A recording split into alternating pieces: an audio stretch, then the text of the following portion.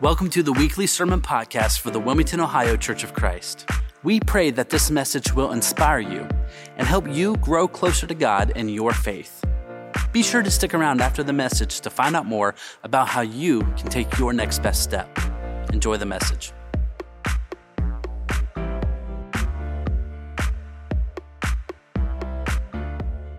I have a question for you. How many people believe that I have $10 in my hand?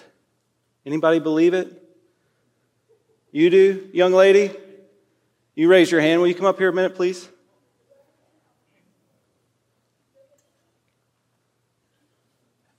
There's only like 2 people that raise their hand in here. Come on up.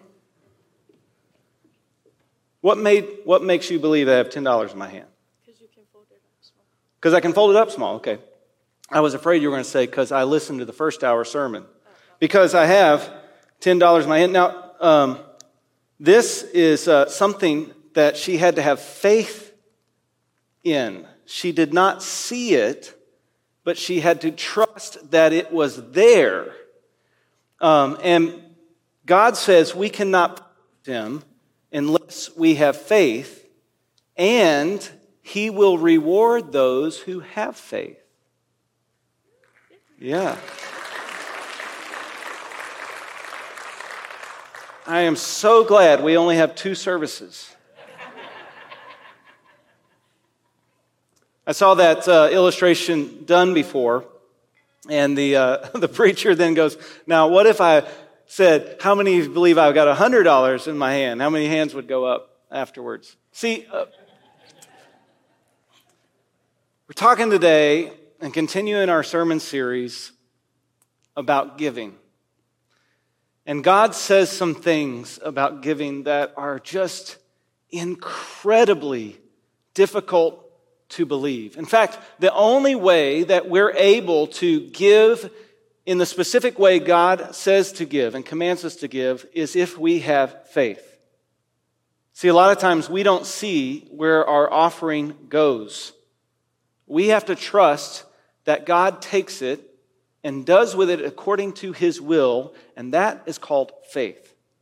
We're going to talk about that in our scripture passage we're going to look at today, and we're going to ask God right now in prayer to increase our faith and change us from the inside out by the power of His Holy Spirit using His Word. Would you allow me to pray for us? God, I thank You so much that You have called us by name to be a partner with You in Your kingdom work, to be a part of the family of God, and You have gifted us with grace, and that grace has gifted us with faith. Lord, I ask that You would increase our faith now. Help us to believe in all that You say. It's in Jesus' name I pray. Amen. I'm going to teach from the Scripture some things today that really only operate and have action and any recourse if you believe, if you have faith.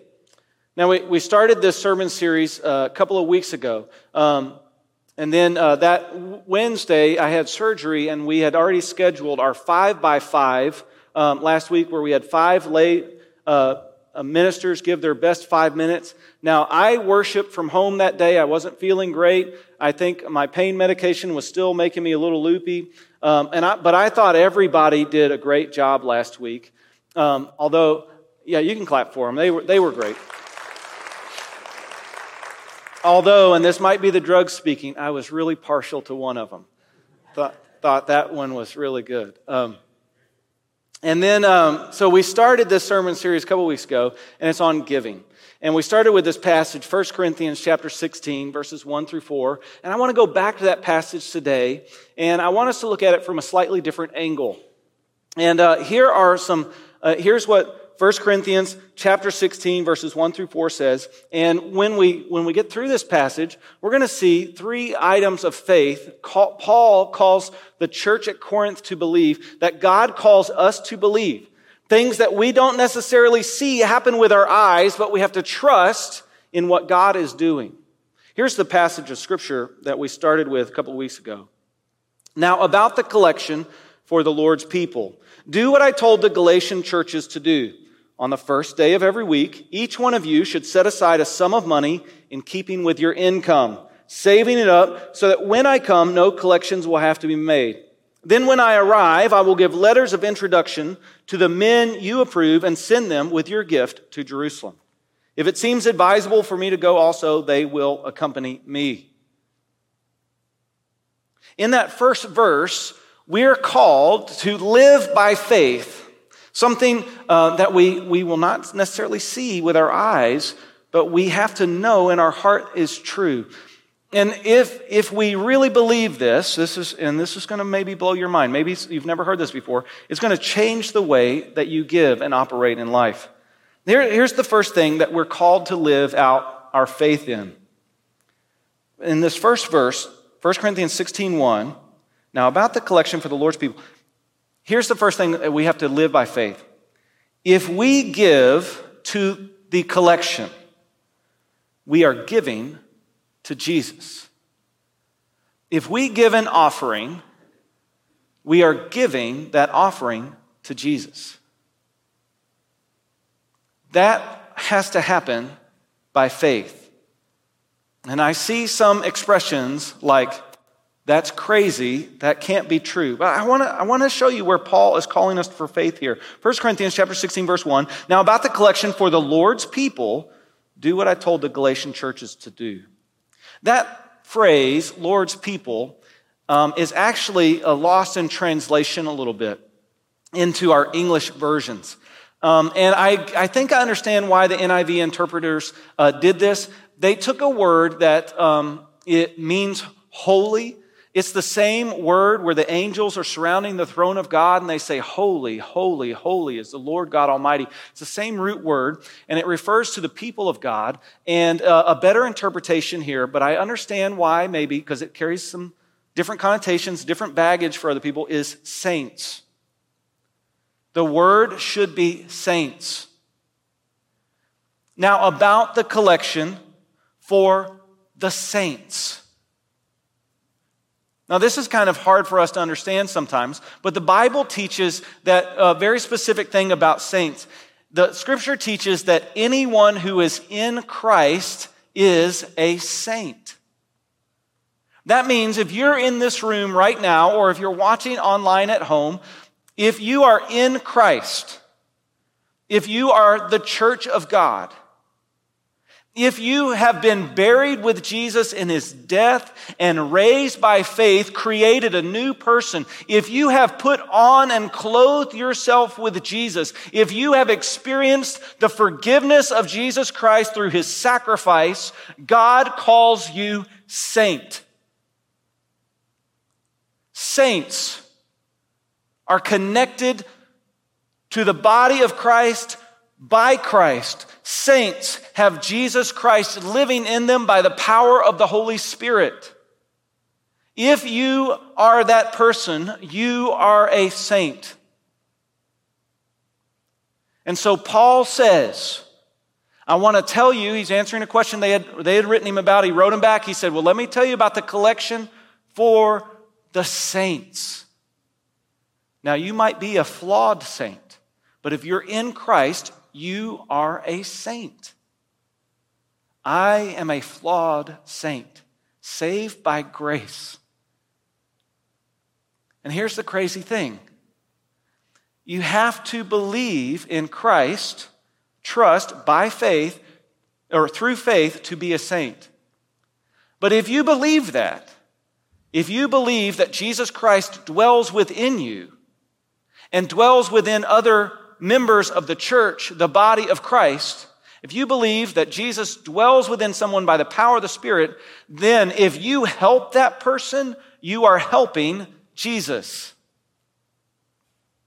That's how we're connected. That's how close we are. In fact, Jesus said of his prayer in John chapter 17, he said, God, I want them to be one with us like I am one with you. If you can wrap your mind around it, if you are in Christ, you are one with Christ. He is in you, and so are other saints.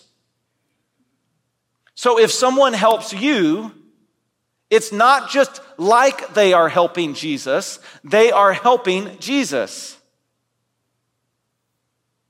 And Jesus says it that way too. In Matthew chapter 25, Jesus tells a story about the end times. He said, in the end judgment, the Son of Man is going to sit on his throne and he's going to judge the people. And he's going to separate them. He's going to separate the saints from those going to hell. He's going to separate the sheep from the goats. And the sheep, as he sends them off to their eternal reward and into heaven, he said, you are going to come and enjoy your reward because when I was hungry, you fed me. When I needed clothes, you gave me clothes. When I was thirsty, you gave me something to drink. When I was in prison, you came and visited me. And the saints, the church, the people on the way to heaven, are they going to scratch their head and they're going to say, Jesus, what are you talking about? We don't remember seeing you hungry. We don't remember seeing you thirsty. We never saw you with no clothes on. We never saw you in prison. When did we do this? Chapter 25, verse 40, the King Jesus will reply, truly I tell you, whatever you did for one of the least of these brothers and sisters of mine, you did for me. See, that's when our faith will be made sight. And he'll show us all those different times where we helped, where we gave, and it was given to a saint, it was given to the church, it was given to help somebody, and it was helping Jesus. You have to believe this. I can't imagine when we get to heaven, all the different networks we're going to see.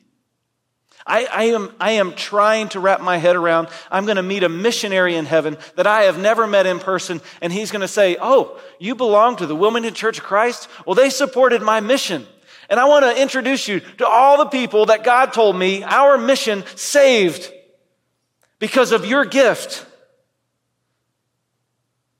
And I also hate to imagine all the different times that I've seen somebody in need and I didn't help them.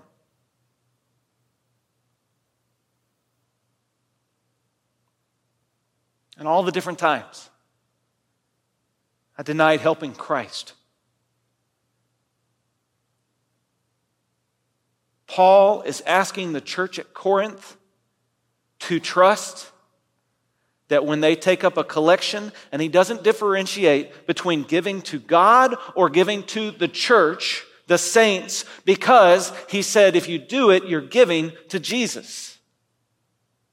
Paul is asking the church at Corinth to believe that, and the scripture is asking us to believe it. And it's only by faith that it begins to make sense. And I don't think it's an incredible stretch to think if you help anybody made in the image of God, which is everybody, you're doing it for the Lord.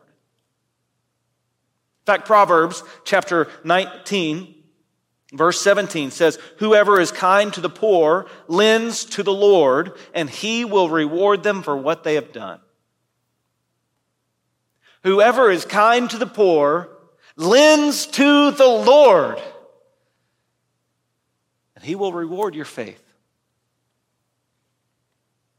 So how do you view those other people? Those who are down on their luck, those who are addicted, those who have been made terrible life decisions. Do you see them as made in the image of God, or do you see them as those people need to be gotten rid of? Because it's not a huge stretch to go from whatever I give, I'm giving to Jesus, and it is impacting Jesus. He said, when you saw me hungry, you fed me. That's talking about the saints. But it's not a very long walk to talking about people made in the image of God. And if you lend to them, it's as if you lend to the Lord. See, Jesus is always calling our faith to grow and expand into extreme generosity. And Paul is challenging the church at Corinth to trust that when they give to Jesus. Number two, this is hard to believe as well. God makes our gifts the grace needed. 1 Corinthians chapter 16, verse 3, "Then when I arrive, I will give letters of introduction to the men you approve and send them with your gift to Jerusalem." Once again, there's something lost in translation. That word gift can be translated gift or favor, but it's the word for grace. Now, grace is pretty incredible.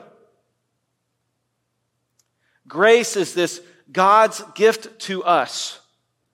We don't deserve it and we can't earn it. We are saved by grace. We're saved by grace through faith in baptism to do good works. We're saved to do good works. We're saved by grace. When that word grace appears in Scripture, and we need to have something come to our mind. I think Paul specifically wrote that their gift, their offering is grace. I think he wanted to call to mind something in their head when they hear the word grace, that it reminds them of what God has done for them. The Scripture declares that we are all guilty of sin. And we owe a sin debt to the Lord, plus we are sick with sin, more so than we can possibly ever imagine or know. And we have no way to clean ourselves, pay our debt, or heal our sin sickness. And so God gives us the gift, grace, Jesus Christ, to save us.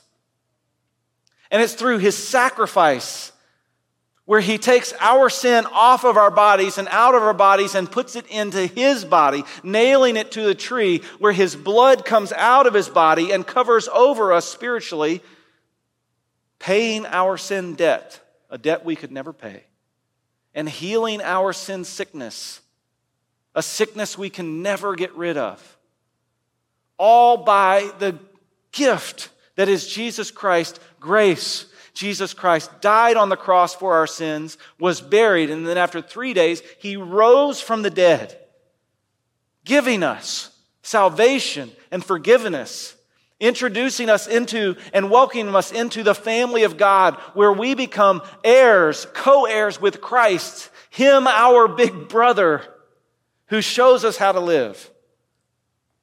Grace. I think Paul wants us to recognize and remember the grace, the gift that God gave us, that Jesus Christ, who was rich, glorified God in heaven, made Himself poor so that we could be rich. Paul is very specifically using that word grace, and then he does this crazy thing that can only happen by faith. He said, when you give, God is going to take that offering and make it grace for somebody else. That only happens by faith. I can't imagine it, and I sometimes think it must be awful dumb of God to do this. He has, from the beginning of time, planned out to partner with people in His kingdom work. Excuse me, Lord. When I say that, I'm always a little scared I'm going to be struck down by lightning.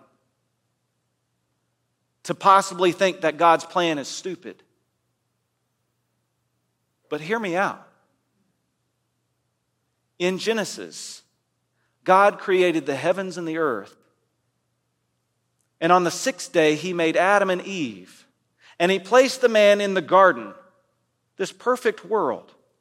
And He says, Adam, I want you to take care of, protect, and cultivate this garden. Does God need anybody to cultivate a garden for Him? No. But His plan was to partner with His creation, humans. Or think about Moses, the people of Israel crying out in slavery.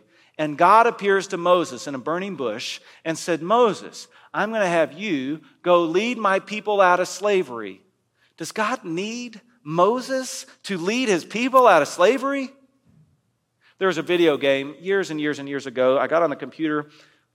I thought it would be fun, and I can't remember the name of it, but you got to be God of the world. And as this video game worked, there were people that were like cavemen that would walk around, and there was a hand that you could use and just pick them up and throw them around. It was, terrible. You think God needs Moses to pick up his people and move them out of slavery and put them in the promised land? He doesn't need Moses. Or what about this? There's this cool story. Jesus is healing the sick and he's teaching, and all these people start crowding around him, and he's near the shore with Peter and the other fishermen, and he says, "Hey, Peter, you mind if I borrow your boat? Can you row me out a little bit? It's getting too crowded here." Peter's like, "Sure, Lord, no problem." So Jesus hops in Peter's boat. They row out a little bit away from the shore. And there Jesus stands and he teaches all the people on the shore. They've crowded around so much, and he got out a little way. So do you know anything about Jesus and water? Does he need Peter in his boat to be able to stand a little bit offshore to teach the people? For those of you who don't know, Jesus walks on water.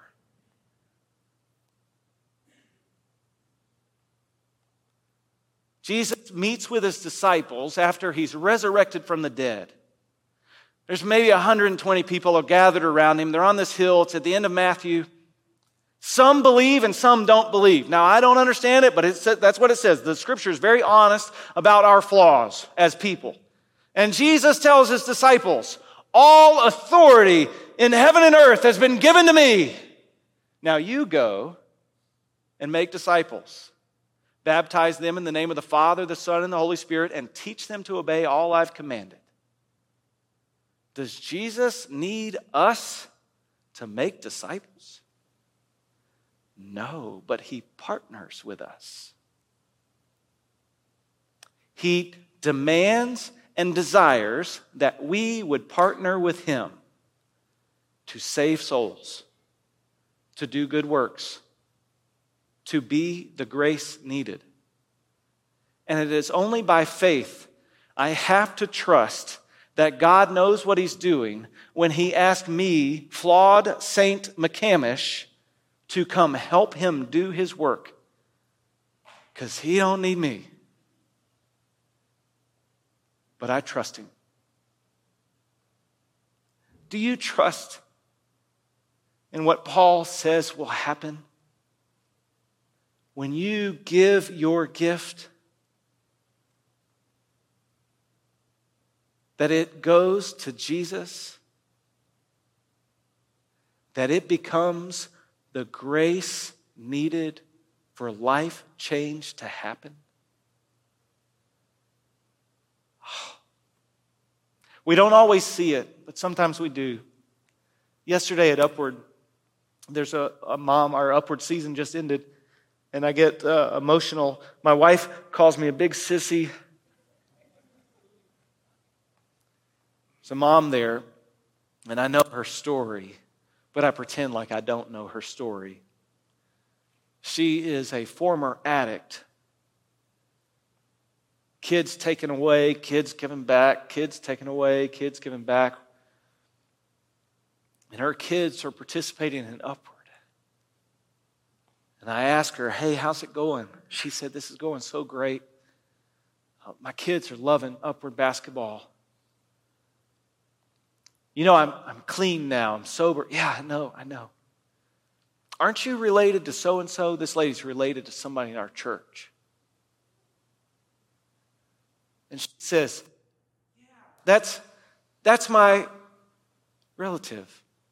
And she says, "You know, it's the craziest thing. Years ago, this person saw my name, and we have the same last name, and she reached out to me and said, 'You have the same last name as me. You must be related. Why don't you come to the family reunion?'" She came to the family reunion on drugs. And one of our church members worked with her for years, loving on her, giving over and over and over. And you know, God used our church member as the grace needed for this woman to be saved and rescued and sober and clean.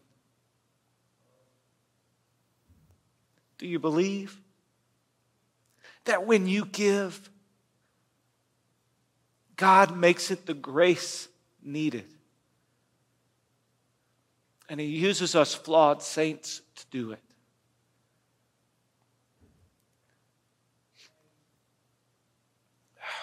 I love what Jesus is doing. He takes your gift, your service, your action, your attitude, and it becomes the grace. I think Paul, he wanted the people to know what grace is.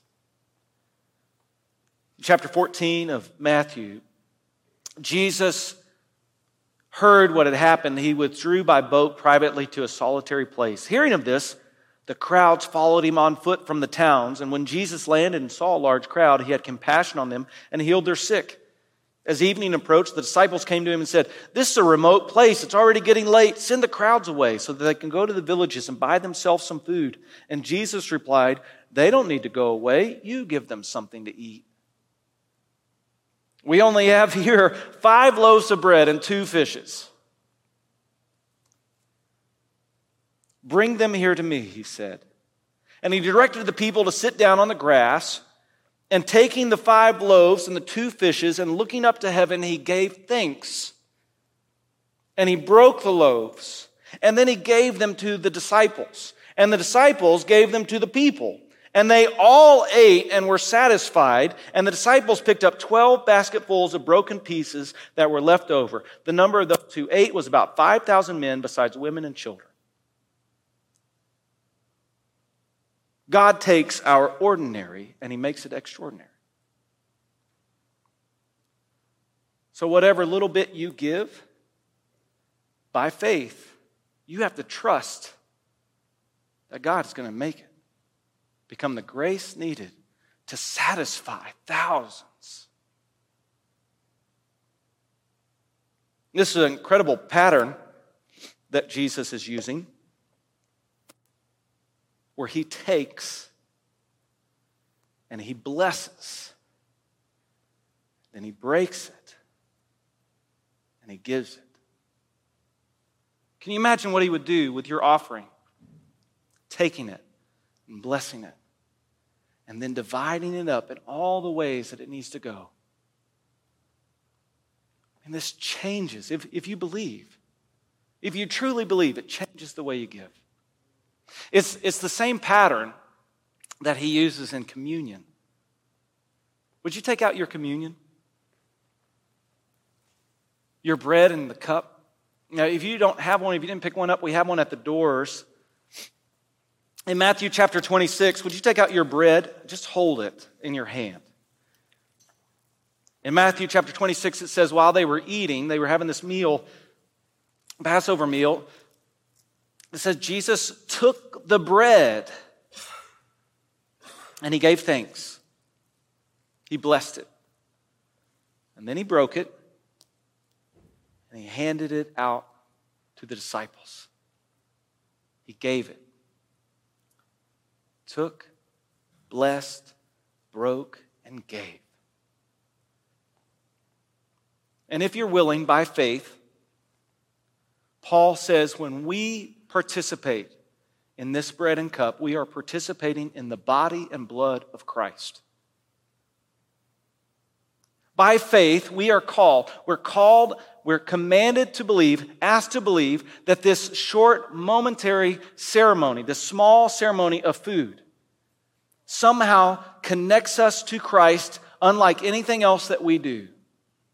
That somehow this bread and this cup nourishes our soul spiritually unlike anything else. That somehow God doesn't love us more, He doesn't forgive us more, but for some reason we're told this makes us closer to Christ.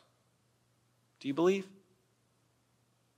When you examine yourself and you find that you have not had the strongest faith that you have needed, and your faith is small as a mustard seed, and you go to Christ and you say, help me with my unbelief, and you remember the cross. You remember what He did for you, and He increases your faith. Would you believe and participate in the bread?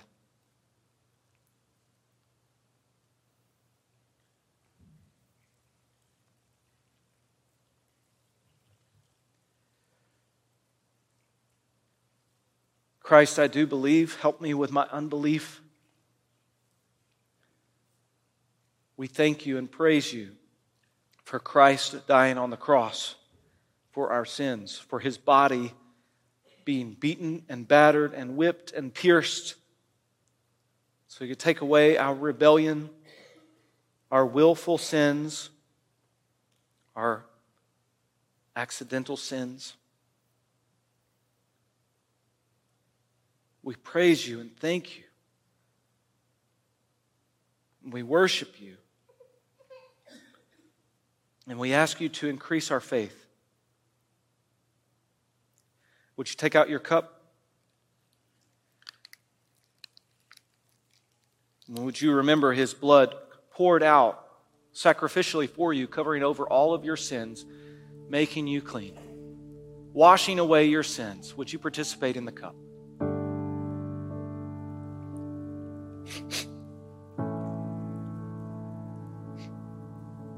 Lord, thank you for this grace that we do not deserve and cannot earn.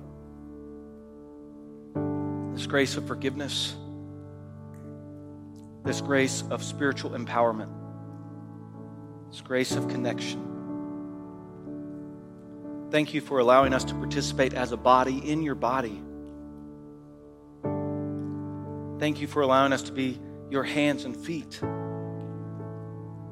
Lord, thank you for declaring us not guilty, declaring us saints, all because of this gift of Christ.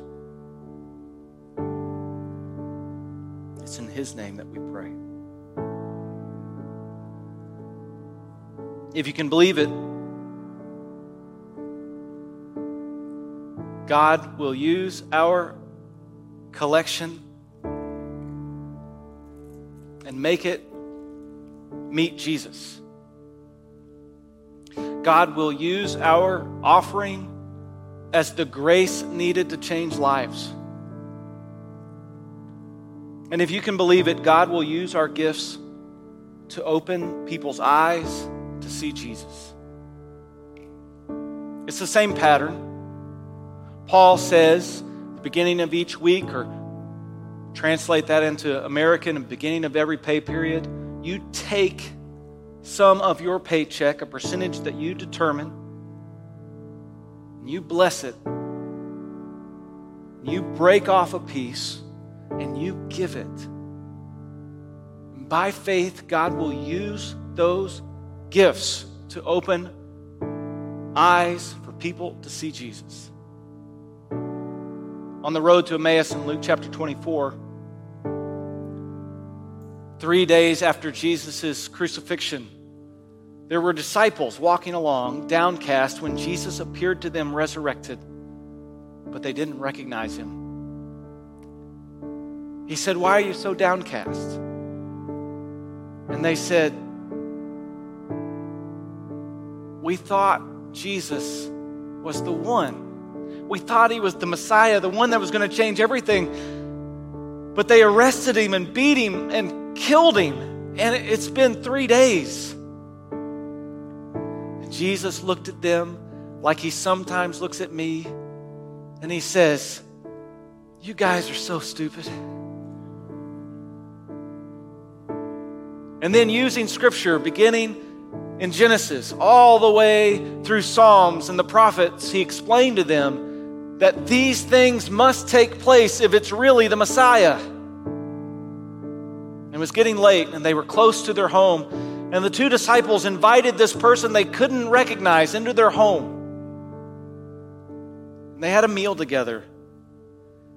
And during the meal, Jesus takes the bread and he blesses it and he breaks it and he begins to give it out. And it was then that their eyes were opened and they recognized it was Jesus sitting there. And I can just imagine in my eyes, I can just imagine in my mind, Jesus smiling at them, giving them a little wink, and then he's gone. He disappears. Luke chapter 24 describes it that way. He was at the table with them. He took bread, gave thanks, broke it, and began to give it to them. And then their eyes were opened and they recognized him, and he disappeared from their sight. They ask each other, were not our hearts burning within us when he talked with us on the road and opened the scriptures to us? They got up and returned at once to Jerusalem. There they found the 11 and those with them assembled together and saying, it's true, the Lord has risen and has appeared to Simon. And then the two told what had happened on the way and how Jesus was recognized by them when he broke the bread. Do you believe that if we just use the same pattern of Jesus that Paul tells the church at Corinth to use, that through the centuries is instruction for us, the church, to use? Take your money and bless it. Break it off a piece and give it as offering, that God will use it to open up people's eyes to see Jesus. See, you have to believe it by faith because you won't always see it happen. It's only when we see something with our physical eyes that we don't need faith. And I don't always think we see the life change that happens when we give offering, but we can trust in the one who says life change happens. We hope you have enjoyed this message.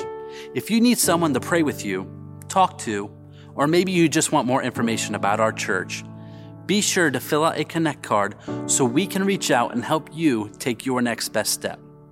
Thanks again for joining, and we will see you back here next time.